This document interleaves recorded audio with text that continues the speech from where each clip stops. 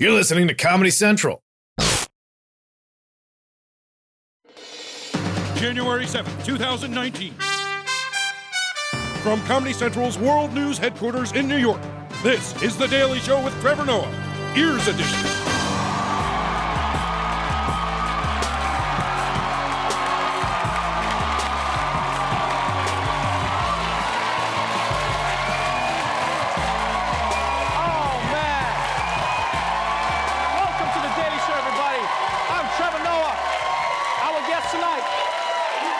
Guest tonight is an advocate for women's rights, and she has a new book about refugee girls. Malala Yousafzai is here, everybody.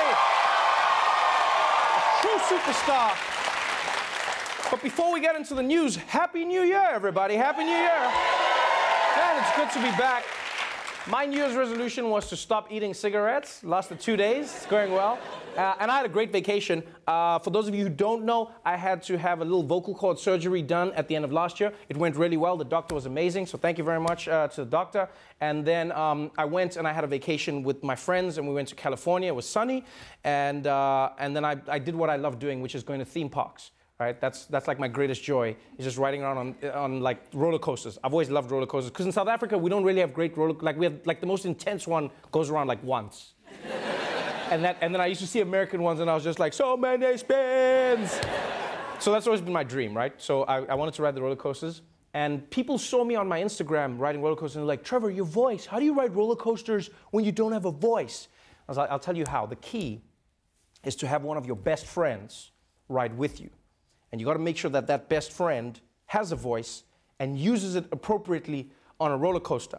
And so one of my best friends from South Africa, his name is Xolisa, right? And I always make sure I sit next to him on a roller coaster, and I'll record our journeys together. And you'll understand why I don't need a voice, because this is what he does whenever we ride together.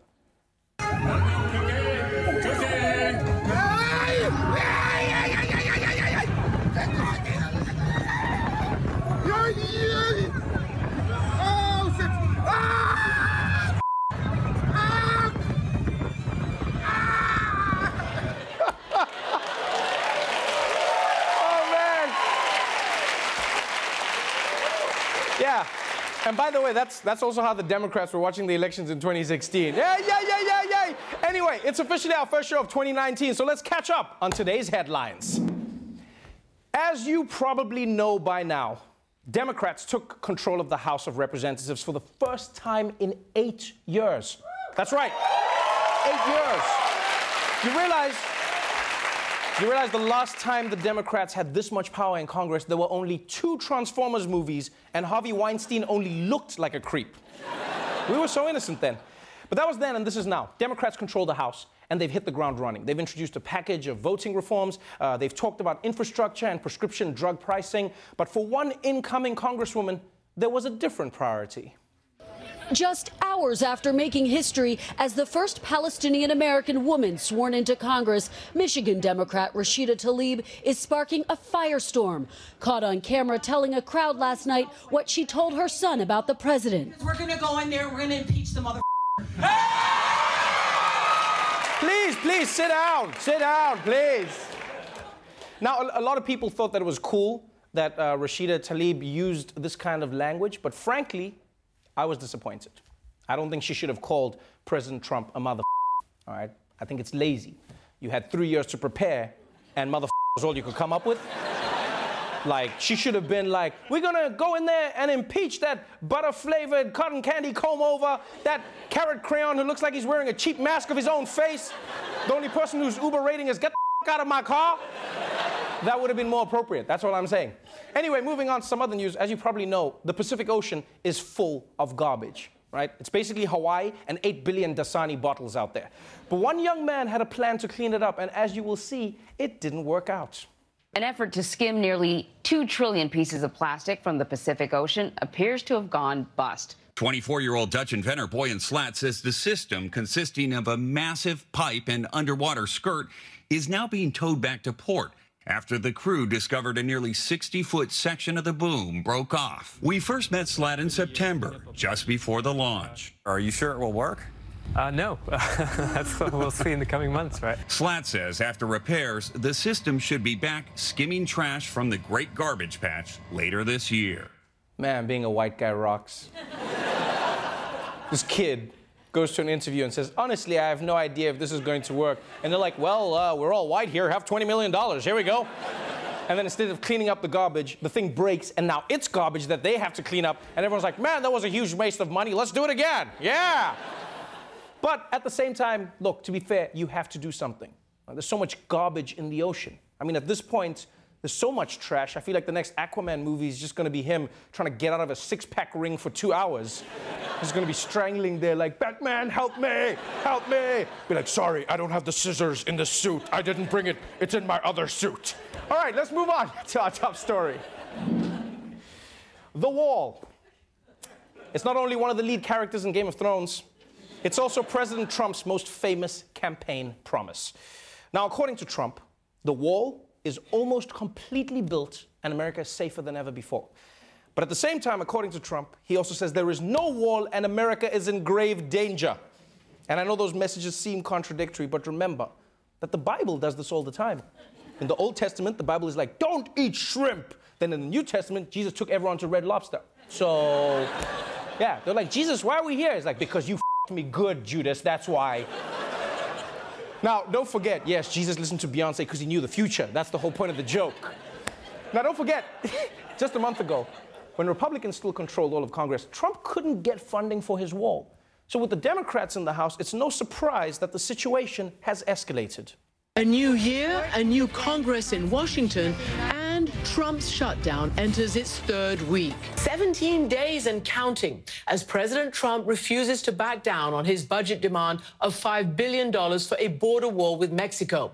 And the government remains in partial shutdown. Democrats standing firm that no taxpayer dollars be used to build a wall. The president repeatedly promised that Mexico would pay for his unnecessary and ineffective border wall. On Friday, he suggested the shutdown may last months or even years. If we have to stay out for a very long period of time, we're going to do that. Wow, the shutdown could keep going for years? I bet Trump is just hoping that if it goes on long enough, America can't afford to have another election, and then he can just keep being president. Like, unfortunately, there's not enough money for an election, folks. We only have the funds to print one ballot, and I get to use it, so my vote is for Chester Cheetah. Anyone who wears sunglasses inside is cool enough to be my president, folks. Now, the thing about shutdowns is that if they end quickly, there's not much harm that is done, right? But the longer they go on, the worse the effects are. Now, think of it like this. If you leave your cats at home alone for the weekend, they may not love it, but they'll be fine, right? They'll just, like, drink toilet water or something, right? But if you're gone for 6 months, you're gonna need some new cats, right? And because they escape and then they leave. And 17 days into this shutdown, let's just say that America's cats are starting to stink. Tonight, nearly a dozen departments and agencies have run out of funding. Roughly 25% of the federal government gone dark. Here are those departments: Agriculture, Commerce, Justice, Homeland Security, Housing and Urban Development, Interior, State, Transportation, Treasury. Many judges are furloughed, creating a backlog in the immigration court system. Then there are the farmers already under duress from the president's trade war with China. The shutdown means they're not getting those stimulus payments promised by their government. The ripple effects extending to the national parks, piling up with garbage, even human waste, turning them into health hazards. Park visitors in some places are taking care of business, shall we say, along pathways or in the woods. That's right. The shutdown has gotten so bad that at national parks, Americans are pooping on the ground. Who's the shithole country now?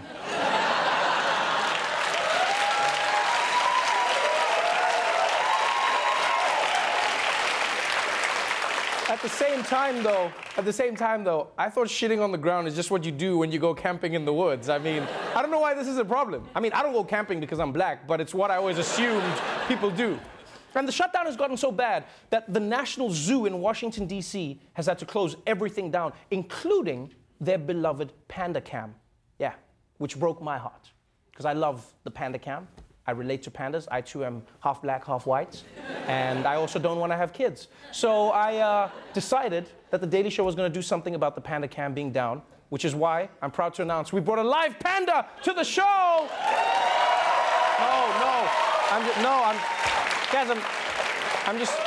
I'm just messing with you. We can't afford to bring a panda here. We don't have that John Oliver HBO money, all right? What we do have is some special effects that are really bad, and employees who have to do whatever I say. So please welcome the star of our panda cam, Michael Costa, everybody! This is humiliating, Trevor. I'm a grown man, and now you're... I don't want to cut you off, Costa, but can you just chew on the bamboo while you speak, please? Fine. What I was saying was that this is undignified. And if you keep treating us this way, we won't be around much longer. He's so cute, look at him. With his little stick. Thanks, Panda, we'll check in later. Where were we? Yes, the government shutdown. Now, the shutdown is affecting lots of people. But the people it's affecting most directly, are the government workers themselves. You see, 800,000 federal employees aren't getting paid right now. And for a lot of them, it's really hitting hard. Americans are talking about the tough financial challenges they face on Twitter, using the hashtag shutdown stories. In Wyoming, Ernie Johnson says thankfully his auto loan deferred his truck payment in January, but if he doesn't receive back pay, he'll likely be evicted February 1st. And Sarah Watterson, who describes herself as a Marine Corps veteran on Twitter, puts her family struggle into perspective, saying, "My children don't care about walls. They do care about having a warm house to live in, a car to ride in, clothes to wear, and food in their bellies. None of which is possible if their mom can't go to work." The president says their pain is for a higher purpose. The people that won't get next week's pay or the following week's pay, I think if you ever really looked at those people, I think they'd say, Mr. President, keep going. This is far more important. Why is Trump fantasizing about what people are saying about the shutdown instead of just listening to what they're saying about the shutdown? Like, he's fantasizing. He's up there like, I think what they would be saying is, we're saying we hate it. We want our money. Shh, be quiet. I'm trying to imagine what you would be saying. They would be saying, I'm so handsome. And now, before you get totally mad at Trump, remember, he isn't the kind of person to just kick people out of work without offering them any help. No, in fact, his Office of Personnel Management is giving unpaid government workers some handy advice on how to cope without cash. The U.S. Office of Personnel Management has advice for those federal employees on how to deal with their precarious financial situations. They make this suggestion.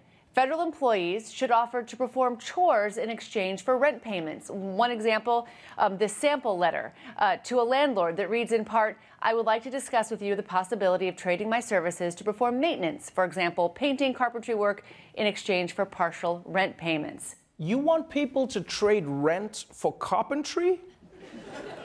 So we're going back to the barter system? I mean, I knew Trump was going to make America go backwards, but not to the Middle Ages. I mean, no, because at this rate, we're 3 weeks away from America being a full-on barter system, right? And as an African, let me tell you guys, you do not want the barter system. Yeah, you're going to be sitting there trying to figure out how many goats an iPhone is worth. Is it one goat? Is it half a goat? And you ever try to make change for a goat? It's not pretty, folks. But as dire as the consequences seem, the shutdown shows no signs of coming to an end. Yeah. It's a record right now. And that's really depressing news because everyone doesn't know when it's going to end. We don't know where it's going to go. Which is why I thank God every day for our panda cam. Panda, what are you doing? Michael, you're supposed to be a real panda, dude. It's for the people. A panda wouldn't be reading Michelle Obama's book. Why? Well, are pandas Republican? No, Michael, just drop the book and do panda stuff, man. You know, like roll around on the ground and shit. I mean, is that what you want? Huh? Is this what you want, Trevor? Yeah, huh? Panda. Are you not entertained? Huh? This is dope. I can't do this anymore. Nah, I'm activating my white privilege. Yeah. Not doing this. I'm sorry, you're activating your what? My white privilege, yeah, that's right. Sir, you've been upgraded to first class, right this way. See what I mean? There you go. I knew it was a real thing. Michael Costa, everyone. We'll be right back. Welcome back to The Daily Show. In the past year, the Me Too movement has exposed many powerful men who use their positions to get away with sexual assaults. But there is one person who has consistently avoided punishment even as he racked up tons of allegations. R. Kelly. But now, that may finally be changing. For decades, as his career soared, singer R. Kelly has denied repeated claims of sexual misconduct. But now, some of his alleged victims are speaking out in a powerful new docuseries about the sexual, mental, and physical abuse they claim they suffered at his hands. I believe I can fly. He's the singer known for hits like I Believe I Can Fly and Ignition. Give me that toot, and let me give you that beep, beep. But these days, R. Kelly may be just as well known for the decades of allegations against him of domestic abuse and sex with minors. That's right. A documentary came out, and it's 6 parts long, which is a ton of accusations. Like, R. Kelly has more skeletons in his closet than a Saudi embassy. And this new documentary has been getting a lot of attention. But it's resulted in one really strange side effect. And while Surviving R. Kelly was trending at #1 on Twitter during its debut, his music was getting renewed interest as well. Now I'm not trying to be rude. With reports his music on some platforms have actually seen a spike in streams. So, just so we're on the same page, America sees this documentary about R. Kelly and underage girls, and now they're consuming more of his music? These are the same people, probably, who ordered more salad when they learned romaine lettuce was killing people. That's probably the same group. They're like, who died? Man, give me a side salad. I know lettuce wouldn't do that to nobody who didn't deserve it. Give me that side salad. For more on these allegations against R. Kelly, we turn to our music expert, Roy Wood Jr., everybody. Yes. Roy, I don't get it, man. This documentary comes out, right? And somehow his music is more popular. What on earth is going on? Well, first of all, R. Kelly. Like, just get that out the way. There's no way to watch this documentary and still be a fan of this guy. And to be honest, I think the only reason he's been getting away with this as long as he has is because he was doing it to black girls. I mean, he married Aaliyah when she was 15, and nothing happened. If he even thought about marrying that little bald-headed girl from Stranger Things, America would be like, I believe you can fly your ass to prison. The bald-headed girl, you mean Millie Bobby Brown? Oh, is that her name? I don't know. The black community only recognizes one Bobby Brown at a time. But Roy, okay, what I don't get is, like, why are these allegations increasing his music's popularity? I don't know, but I'll tell you what isn't helping. The news. Every time they report on his crimes, they do it like this. Despite several previous allegations of abusive behavior, Robert Kelly, or as the world knows him, R. Kelly, has bounced back repeatedly. But one accuser tells us she now believes things this time may be different. Hey, pretty girl, I'm feeling you, the way you do the things you do. You can't talk about R. Kelly's supposed crimes, then play Ignition. That song is irresistible. You sitting there watching the news all angry. How could this monster prey on these innocent... Oh, my God, that's my jam.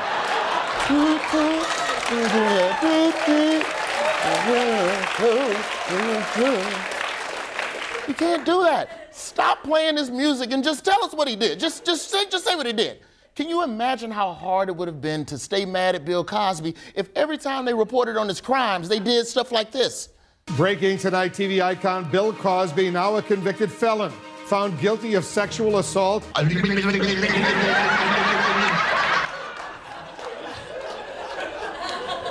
Trevor, what are you doing? Oh, I'm downloading old Cosby episodes. That was funny. No, that's what I'm talking about. That's the shit I'm talking about, man. Oh, sorry, Roy, but look, R. Kelly has written and produced so many songs for himself, for other artists. It's almost impossible to completely avoid his music. Maybe for you. I can tell you what I'm gonna start doing. Have you seen Bird Box yet? You ain't seen Bird Box? Bird Box is a movie about a white lady cussing at her kids in a rowboat. And from what I learned in this movie is that if you don't want something to get to you, you gotta block it out, right? You just gotta block it out. But instead of covering my eyes, I'm gonna start covering my ears. And I'm gonna call it the R. Kelly Challenge. That way people can focus on what he did and not get seduced by his music. That is genius. Roy Wood Jr. That is genius. Wow. That's all That's amazing. That's really amazing. What you understand, Trevor, is that the Bird Box teaches us that things that look good might not be good for you. It's an allegory for what's really going on in the world. I can't don't touch it, man. They might be playing R. Kelly. You need to take it off. They might be playing R. Kelly. I can't take this off. I need you to take it off. We're going to an ad break. We'll be right back.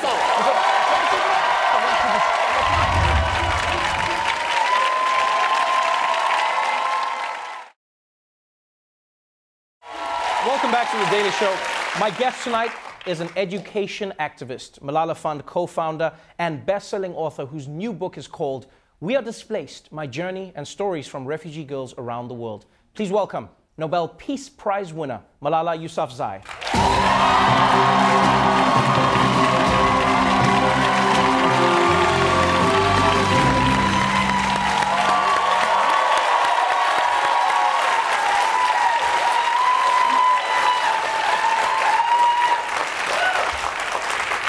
Thank you. Welcome to the show. Thank you. Thank you so much for being here. You know, it's weird. I'll tell you a little personal story. You are one of those few human beings who walks the planet and is seen as a saint. Like you're seen as somebody who is better than the rest of us, because you are. You were late, so... Right, but then this was really great. So we kept Malala waiting because we were running late today. And so... trying to impress me and like say nice things about me. No, and then you... Don't think it's working. No, but then and then you tweeted a picture throwing shade at me. It's like she's sitting on the side, just holding my book, and she's like, Trevor, who is this guy and why is he late? And I was like, I forget that you are a person who's like also having fun in life. Do sometimes people only treat you like a deity? Does it get a bit weird when you're talking to people? No, I have really good friends and they're very nice to me. Right. So do they treat you completely normally? Yeah, very normally. Oh, they're just like, Malala, I don't care, close the door. No, like, the way I'm, like, my university life, the teachers set the deadlines. If I miss it, they would be, like, not happy. I would be terrified to be your teacher in school. Because, because you have a Nobel Prize. And then, like, Malala's in your class. You're like, Malala, would you like to teach the class? And she's like, yeah, I will. I wish. Does nobody ever bring that up with you? No. No? Not even my university interview. Oh, nice. Yeah. You don't bring it up either? No, I couldn't. I was scared. But you have a Nobel Prize. Like, let me tell you something, Malala. I'm going to teach you a little bit about swag. If you have a Nobel Prize, you should start every sentence with Nobel Prize, even if it's not necessary. If you're at Starbucks and they're like, what would you like? You say, well, as a Nobel Prize winner, I'll have the venti. I think one of the reasons people are so drawn to you and your story is not just because of the journey you've been on, but because of the focus you bring to other people's journeys. And this book, We Are Displaced, is another example of that. My journey and stories from refugee girls around the world. Why did you feel the need to include other stories other than your own? I mean, your story is already so amazing. Why bring in others? Yeah, people already know about my story, and displacement was part of my life. In Pakistan and then also moving to the UK. But I have met girls around the world who have been displaced, who have lost their homes, and often people talk about refugees and immigrants in numbers and in figures, and we hear about refugees, but we never hear from refugees. Right. And for me, it was so important that we hear from these girls, hear their stories and get inspired, and they show resilience and bravery and courage, and I think they have overcome all these difficulties, so there's a lot for us to learn from them. It's interesting because when you see images from refugee settlements or places where people have been displaced by war, it's often the images that connect with people. As you say, the numbers don't seem to shake anyone. Mm-hmm. But for instance, from Syria, we saw the image of that little boy. Do you think that we could do a better job of putting a face to these people and to these groups? Do you think there's something we could do to improve how we see other human beings who are struggling? I think definitely there are a number of ways in which we can actually know more about the issue. I think firstly is, finding out and meeting the refugees and immigrants in our own community. And one of the stories I have shared is of this amazing young woman who is reaching out to immigrants in her community, helping them, going to the grocery shop or getting their education or applying to university. So it's actually going out there and doing it yourself, but also, listening to the girls' stories that are out there. Reading this book is one opportunity to hear from these girls, and I think this is a way for us to hear from them. And I think what is inspiring is that people are interested in these stories and they want to know more, and I've already seen that. So yeah. When you look at the story of refugees around the world, one thing that seems consistent is being a refugee is already hard enough. Being a woman or a girl who's a refugee exponentially increases how difficult that journey is. It's so much more precarious. It's a really dangerous position to be in as a young girl. What do you think some of the biggest misconceptions are about girls who are refugees or refugees in general around the world? I think the first thing is that becoming a refugee is never their first choice. This is the last choice, and this is often the only choice that they have, is to leave their homes for their safety, for their better future, because they have lost many things in their lives. And one of the stories that I have mentioned is of Annalisa from Guatemala, who lost her parents. She became orphan at the age of 15 and had to cross the US border and go through so many difficulties, and the fear and this sense that you go through where you feel like you're not safe and like somebody could kidnap you or somebody could put you in jail. Like all that you have to go through is not an easy thing when you're only 15 years old, who have lost their parents. And so it just reminds us of the courage that these people have, but also the fact that we need to look at it from a more a human eye, from a human angle, and understand what would we be in a situation, how would we react in such a situation, what would we personally be when we also face the same kind of conflicts or wars or other things that force us to leave our homes. You recently spoke in Australia, and you spoke out against their policy of turning away boats of refugees that had landed on their shores or had come close to their shores. If you were trying to convince somebody who was anti-immigrant or anti-refugee, have you found anything that you can say to them that shifts them, or do you find a way that you can speak to people to try and help them see the humanity in this plight? Well, I've been trying it for a while, and I think it is difficult to convince people, but I think for me the best way to know about is, I think oftentimes people do not know enough. They have not met a refugee person, they have not talked to a refugee girl and what she has gone through. So I think it's important for people to actually go and talk to people. That's the best way to integrate. And my father often says that if you want to know about a Muslim man or a Muslim person, do not know them through the news, but rather go and visit your next door neighbor who's a Muslim and talk to them. So I think talking to people is important, but also go and look for facts and figures of how immigrants and refugees have contributed to the global economies, and how, for instance, take the US, how refugees and immigrants have built this country at the level that it is right now. And also just look at the human side of why people leave their homes. Right. And it is not that simple. It is never their first choice, and it is often the difficulties that they face that push them out of their houses. And for me personally, when we were leaving Swat Valley, our hometown, that was because it was not safe to stay there. Our lives were at risk, and we did not know where we were going. We did not know for how long, but we knew that we could not stay there. There was no more choice but to leave our homes. Right. One of the reasons to buy this book is because of the stories that are truly amazing and well written. Another reason is because the proceeds go to an amazing cause, and that is to your foundation, which focuses on education. Why did you specifically choose that? Why is the Malala Fund specifically going after education of all the things that you could have done? Well, firstly, because I remember the time when my own education was banned by these extremist groups called the Taliban, and I remember waking up, I think 10 years ago, exactly 10 years ago. It was the month of January 2009 that I woke up one morning and girls' education was completely banned, and no girl was allowed to go to school. And I realized that my future was taken away from me. My dreams were taken away from me.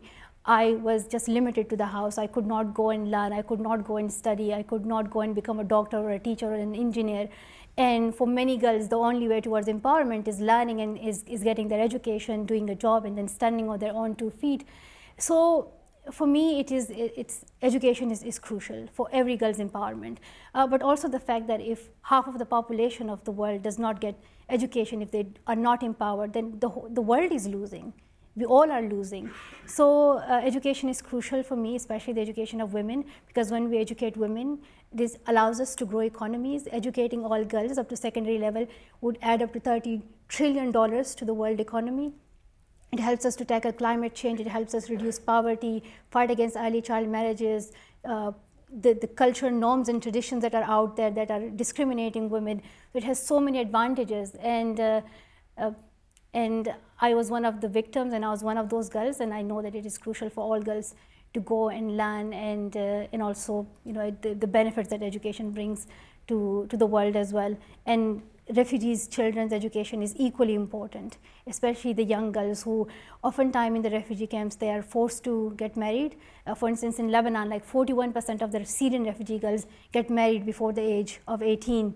So that's why we started Malala Fund, and the work is focused on the education of girls, especially complete education, not just primary, but complete primary and secondary education, safe and quality education, to ensure that, and for that we invest in local leaders and local educators. For instance, like in Lebanon, one of our activists is going out and talking to the girls' parents, right, and the local religious leaders, and convincing them to send their daughters to school. Or one of our activists is using this digital device that works in the absence of electricity and internet to educate girls in the refugee camps. In Brazil, we have activists. In Pakistan and Afghanistan, we have activists who are reaching out and doing work at the local level. It's amazing having you on the show. You continue to inspire us. You make us realize how trash we are as human beings. And I appreciate everything you do. Thank you so much for being on the show. We Are Displaced will be available January 8th. And to learn more about Malala Fund, please visit malala.org. Nobel Prize winner Malala Yousafzai, everybody.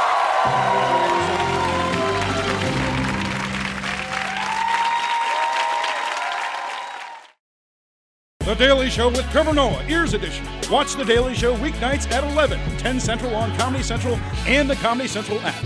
Watch full episodes and videos at thedailyshow.com. Follow us on Facebook, Twitter, and Instagram, and subscribe to The Daily Show on YouTube for exclusive content and more. This has been a Comedy Central podcast.